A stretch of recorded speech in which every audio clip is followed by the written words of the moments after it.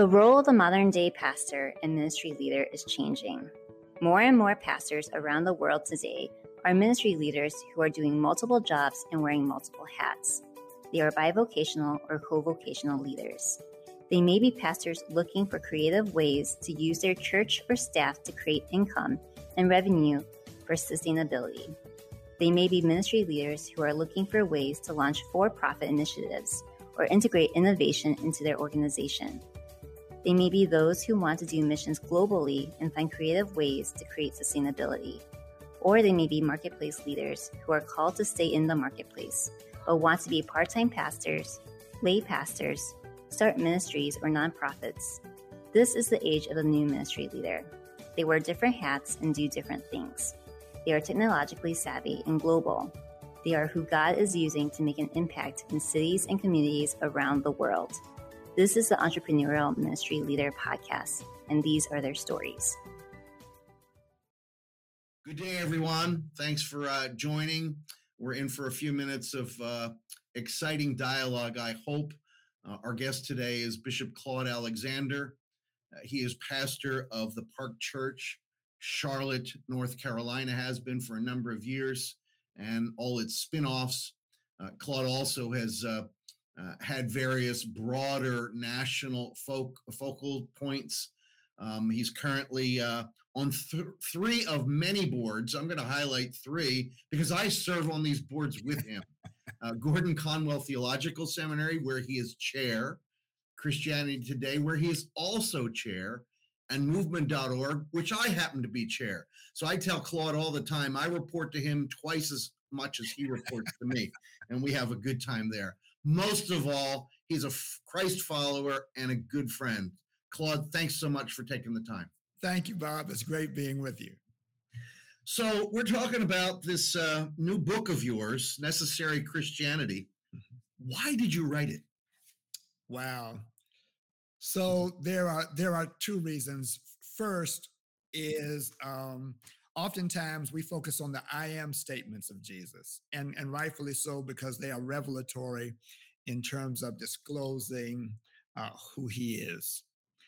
But also within the Gospels, there are these must statements of Jesus, which are equally as revelatory in that they tell us how he approached his life, how he sought to shape the disciples approaching their lives, and hence how he seeks to shape our approach to our lives.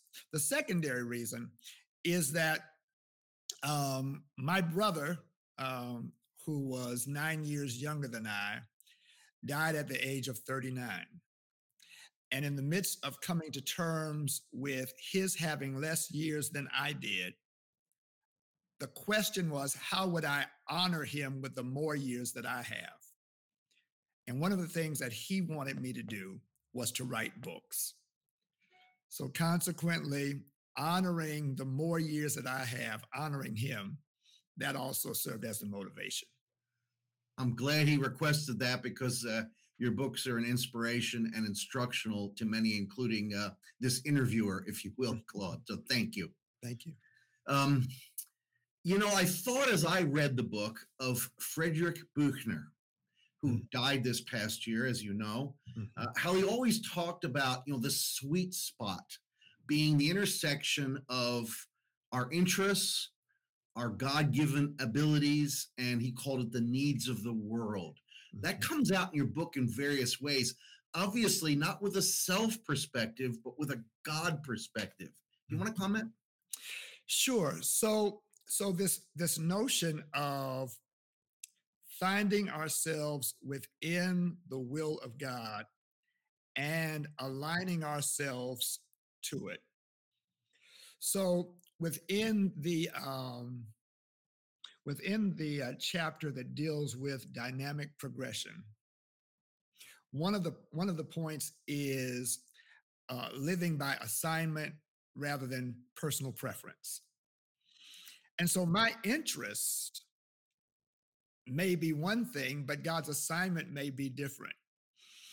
And so how do I seek to align myself with God's assignment and find that in giving myself to it, that also gets to my deepest joy in ways that my personal preference would not. So yeah, yeah. Great.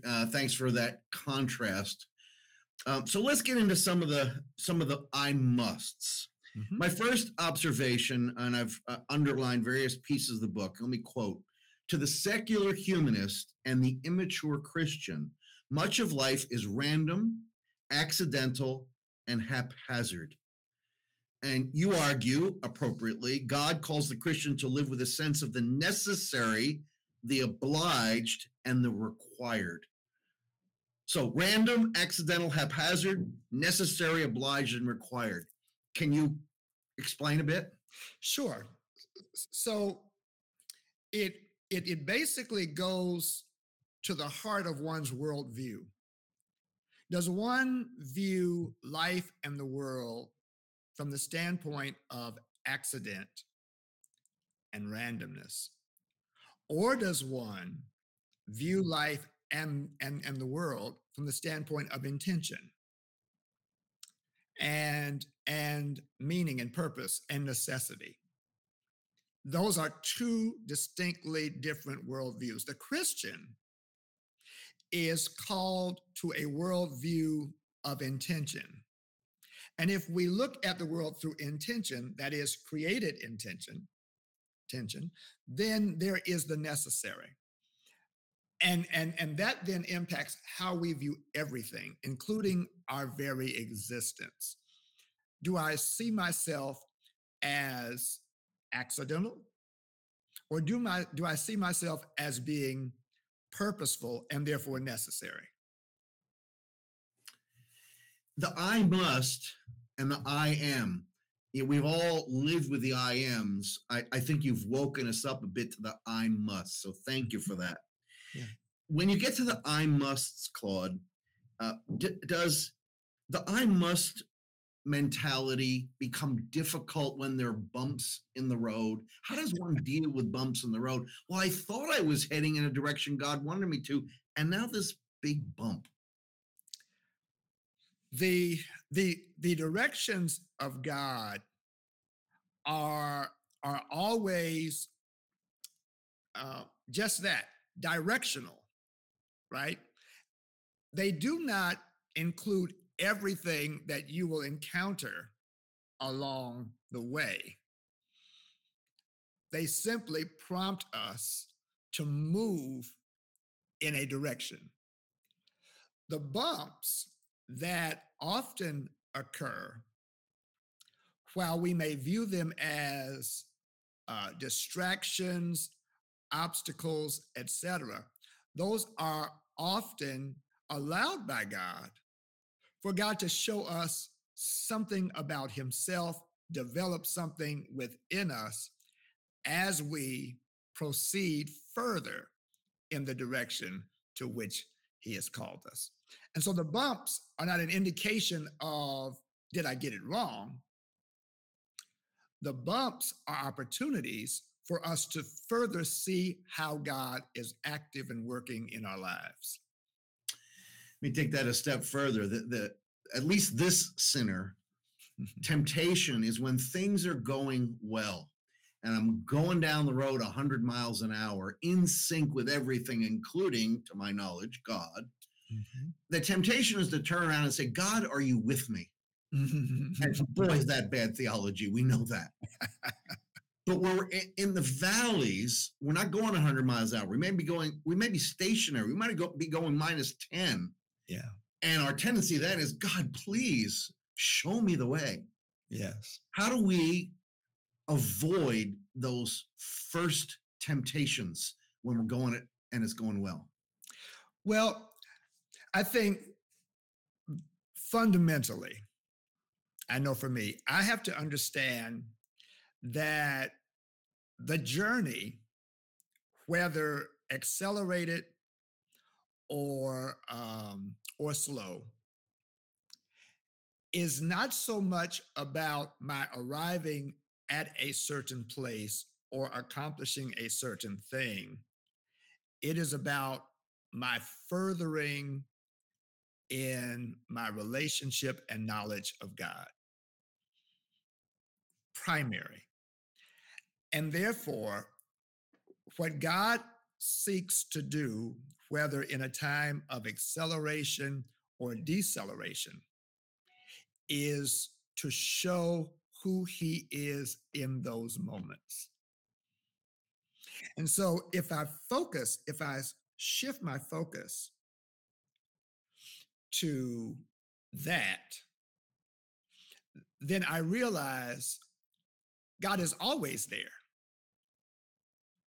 And God is seeking to show, especially in the slow or still times, that God is equally God and that God is enough God. And because God is equally God and God is enough God, I am enough and will have enough for the moment. I think what you're alluding to, correct me if, or amplify on this, God cares more about our being. How are we doing what we're doing than the doing or the accomplishment? Absolutely. Absolutely. And are coming to know him more fully. It's like when you're with your kids and you're going somewhere, and in your mind, it's all about you being with the kids and the kids being with you. In their minds, it's about, are we there yet? Yes. Are we there yet? Are we there yet? And in your mind, you're saying, what I'm really trying to do is to get you to value the time that we're spending together and catching the things that I may be saying as we travel. But the kids are saying, are we there yet? It's the same way with God. Great illustration. Thank you for making it simple. You have a great section in the book about pursuing your calling. And, for lots of people that I encounter, you as well, I'm sure, they're not sure what their calling is. And they're, so how do we help people to see their calling so they can pursue it? Well, one is to realize that wherever you are currently, that is the place of your calling. Oftentimes we're looking for another place, right? But right where you are. So when Jesus says, you will be witnesses unto me in Jerusalem, Judea, Samaria, and unto the uttermost parts of the earth, we usually think of that as saying your home, your city, your nation, your world. But that's not what the disciples heard, because Jerusalem was not their hometown. They were from Capernaum and Decapolis, Nazareth, right? But Jerusalem was right where they were. And Jesus says, start right where you are. So where am I? Where am I, single or married? Where am I in my workplace? Where am I, in my congregational setting or not? Where am I? That's number one. Number two, what are the gifts, skills, talents, experiences, and exposures that God has invested in me? Third, what are the opportunities that God is presenting to me? Fourth, what are my deepest joys and where do I have passion? And how do I invest my time in all of that right where I am? You're a perfect example of that, Bob. I mean, where you've been and where you are. Yeah. Well said. So this takes me to something you said back at the beginning. The life of the believer, the mature believer, it's not about the believer, it's about God. And finding joy in where God has put us and God calls us is really one of the, can I say, successes of life if we can achieve it? But many struggle. What advice do you have for them? We often quote the psalmist, delight yourself in the Lord, and he will give you the desires of your heart. And we usually take that to mean that God will give me what my heart desires. But no, it says, delight yourself in the Lord. Make the Lord your delight. Make the Lord the delight of your heart. And if you make the Lord your delight, he will give you what he desires, because that will then become your desires. And I found in my own life that is true. So I'll give you an example. 2001, I wanted to be mayor of Charlotte. I was going to run. I had the backing of corporate. I had the support of people. And I asked the church to join me for a time of prayer. And so we went into prayer. I was at a conference in 2001, and God simply said, Charlotte is too small. That was it. Full stop. So does that mean you're running for president now? No. Now in 2001, I was pastoring a church that God was growing in tremendous ways. But I was not on any of the things that you now see. Yes. I had not met you yet in Bangalore, India. Yes. And the chances are that I could have run for mayor, won it, but those things would not have occurred. It would have sent me on another path that may have fulfilled my delight, my desire, but it wasn't what delights the Lord. And I can say that my life is infinitely fuller in this than it would have been being the mayor. Wow. Thanks for that example and testimony. Let me move into another section that fascinated me. You talk about Jesus understanding he could have settled in Capernaum and had, an okay life, but he was called elsewhere. We Christians and non-Christians alike, we like and want and pursue the comfortable, the predictable. Let me not get in the way of things that I may not be comfortable with. Let me just try to find that life of satisfaction. Wow, can we sell ourselves short when we do that? Tell us some more. Yeah.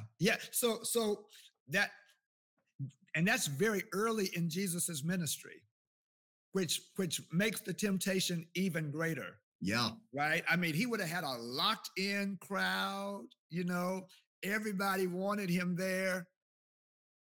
But he understood after having, and this is the key, after having spent time with God in prayer, he was able to respond to that temptation. Because that temptation hits us on the flesh. And the only way that we can transcend it is the life in the Spirit. The life in the Spirit with God caused him to know that there was more beyond the comfortable. Amen. And therefore, he was able to resist the pull and pursue the path that God had for him.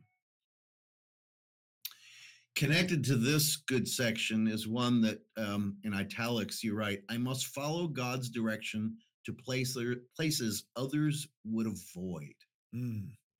Would you explain and give an example perhaps in your life? Sure. So in that, you are referring to when Jesus must needs go through Samaria. Yes. Right? And the interesting thing is that this wasn't the first time that Jesus traveled. But this time, rather than going around Samaria, which would have been the normal thing that a Jew would do, this time he had to go through it. God was directing him that the time of avoidance was over, and now you've got to go through because of the purpose that God had for him and for those who were there.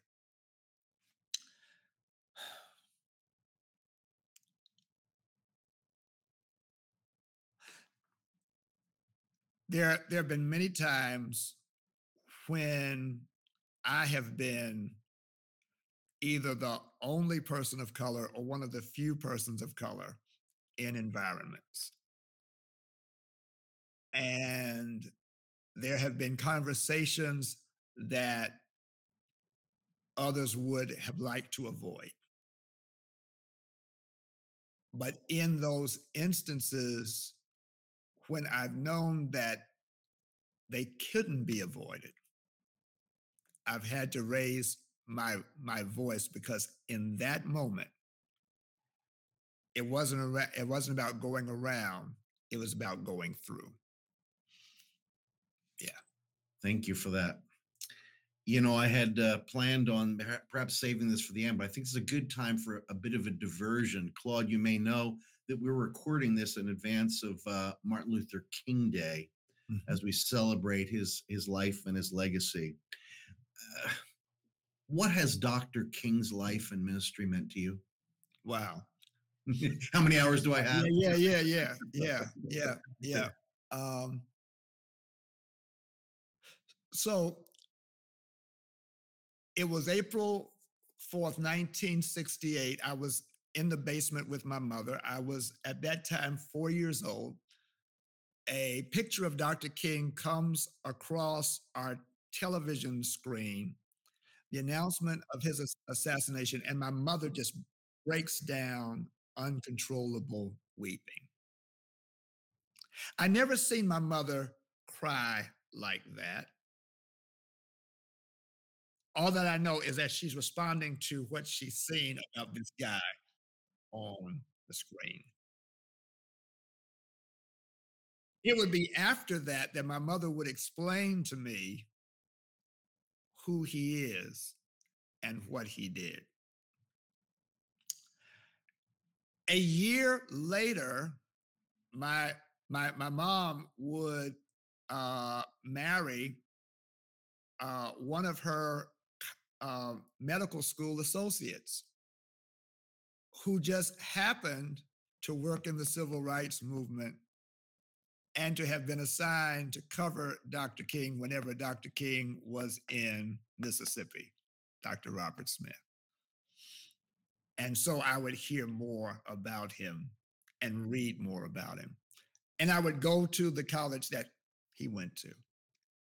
So it went from a man whose life impacted my mom to the point of uncontrollable weeping, to a man who spoke both the fears and the aspirations of a people and challenged America to live up to the truth of its documents and challenged the church to live up to the truth of its document, and was willing to give his life for it. Yeah. Here are some words from his very last sermon I'd love you to comment on. I just want to do God's will, and he's allowed me to go up to the mountain, and I've looked over, and I've seen the promised land. I may not get there with you, but I want you to know tonight that we, as a people, will get to the promised land. What do you think he was talking about, and where are we in 2022 America on that dream? Wow. On the 50th anniversary of, no, it was the 40th anniversary of that, I sat in Mason Temple that night for an 40th anniversary service. It was raining that night too. And I sought to imagine what that was for him, to stand that night, having not planned to go there. This wasn't a planned speech. He hadn't planned to go. He was pulled into being there that night. And God took him to a place.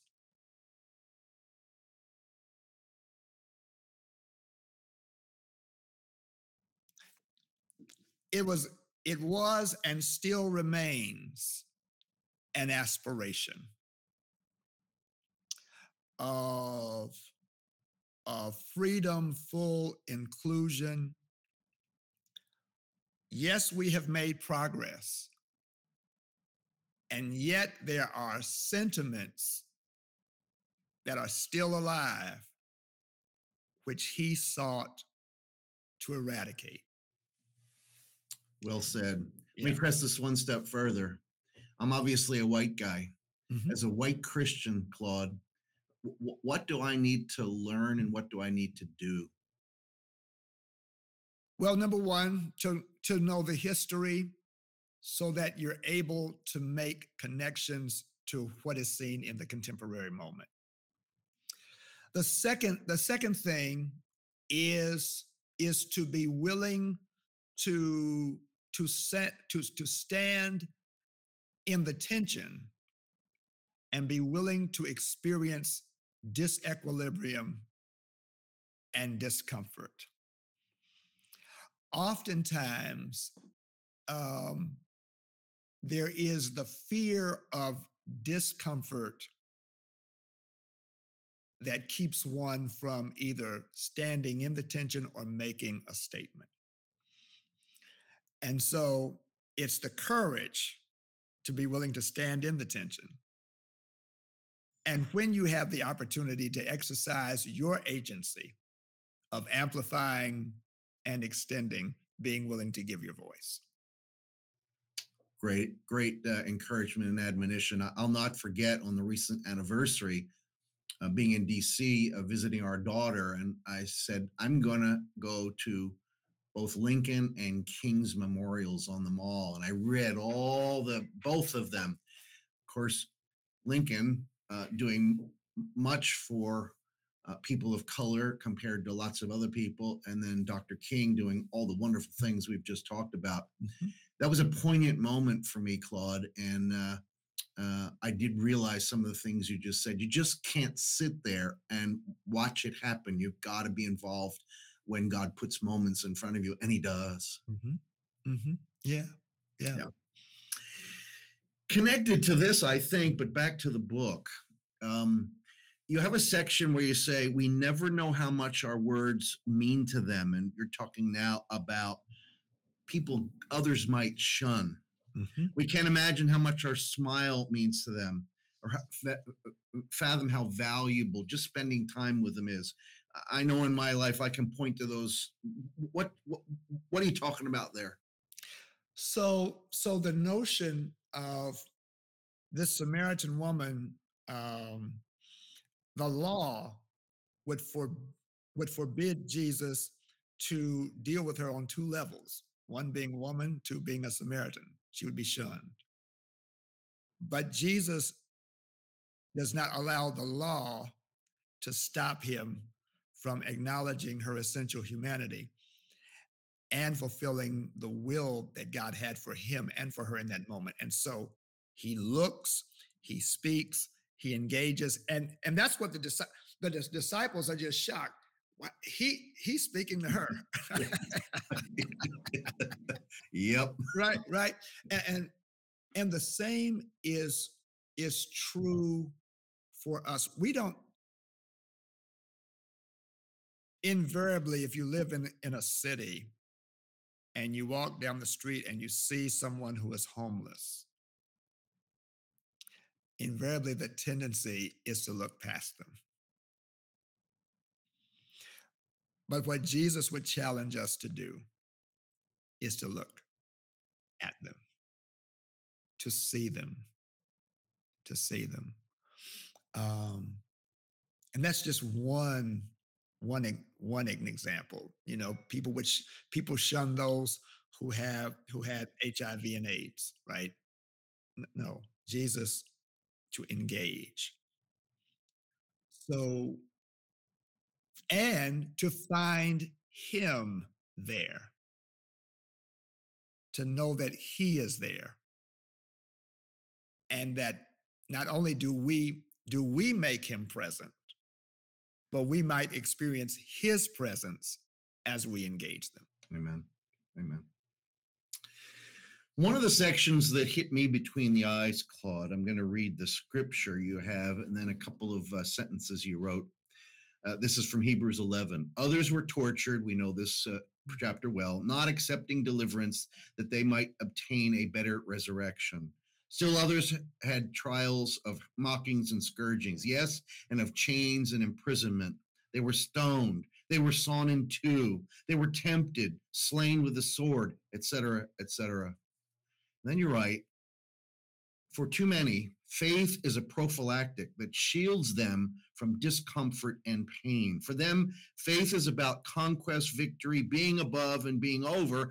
However, the Christian life, you go on to say, is not all conquest. It's not all victory. It's not about being on top and being above. Some of us experience defeat, disappointment, being behind, being beneath, and being under. We experience persecution, attack, and isolation. That does not mean we're not living the Christian life when we get there. In fact, that can be some of our best learning times. Yeah. Give me some more. Yeah.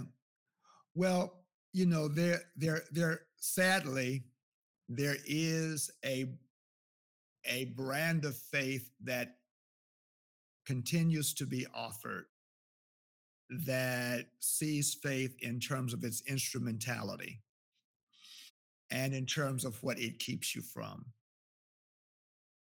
The scriptures teach something differently. The scriptures show us three Hebrew boys who say, but even if he doesn't save us, we still will not bow, and they enter the furnace. Or Daniel in the den, or the Hebrew people, or even Jesus. Nevertheless, not my will. And so a relationship with God is about the person and presence of God in all of life, even the most painful. Believing that what God does not keep me from, God is able to keep me in and to see me through. Amen. I mentioned the motivation of my brother, and that was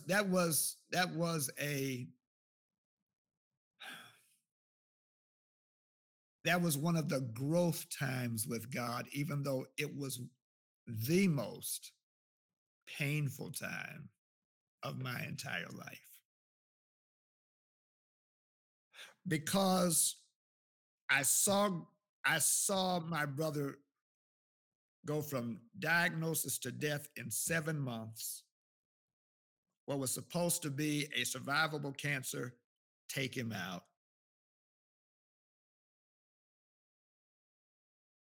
And I had prayed for God to do something different.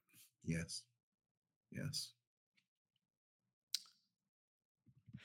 And what I've discovered in that, one, my relationship with God is tough enough for God to hear me, hear my questions, hear my anger,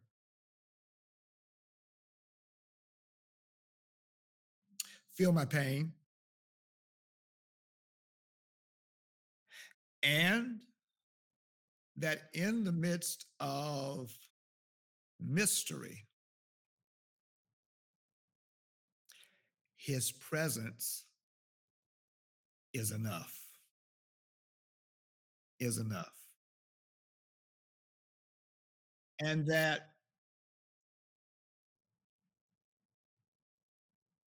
my relationship with him is not based upon getting every answer to every question. No. My relationship with him is about receiving the revelation that he gives in the midst of the unanswered. Mm. So here's the Bible. Martha and Mary go to Jesus and they say, Lord, if you had been here, our brother would not have died. Question behind that was, why didn't you come? Why did you let him die? Jesus doesn't answer that question. He gives them a revelation. I am the resurrection and the life. That's where our faith is all about. It's about the revelation of God in the midst of both what we know and that which we will only know when we see him. Thank you for that, Bishop. One more I must before we conclude. Sure. I must live with a sense of urgency. Mm-hmm. And Jesus showed that. And you write the simple sentence, time is of the essence. I can't waste what I have right now. Would you enlighten us? Sure. So Jesus lived with this notion that there was an hour for which he was born. And unlike us, he knew how long that would be. We don't. We just know the time that we have. And so the life with God is about giving ourselves to the time that we have, knowing that we do not have as long as we think. There is an urgency to the time. And yet there's not haste. There's a difference between urgency and haste. Yeah. Right? The urgency is in realizing that there is meaning and purpose in every moment, and that God seeks to fulfill each moment with us. And how do we give ourselves to that? And to be able to say, I may not know how long I have, but as long as I'm here, this is what I'm going to pursue. Yeah. Good thoughts. I'm going to end with a line from your questions section at the back and just ask you to comment on it or whatever to summarize. Life in Christ and with Christ is less about what we could do and more about what we must do. Mm. Freedom in Christ does not make the desires and demands of Christ of us and for us optional. Rather, freedom in Christ disentangles us so we are able to respond to that which is necessary for us from Christ and in Christ. Mm. Mm. The temptation of the adversary is to cause us to believe that the path that God sets is about restriction.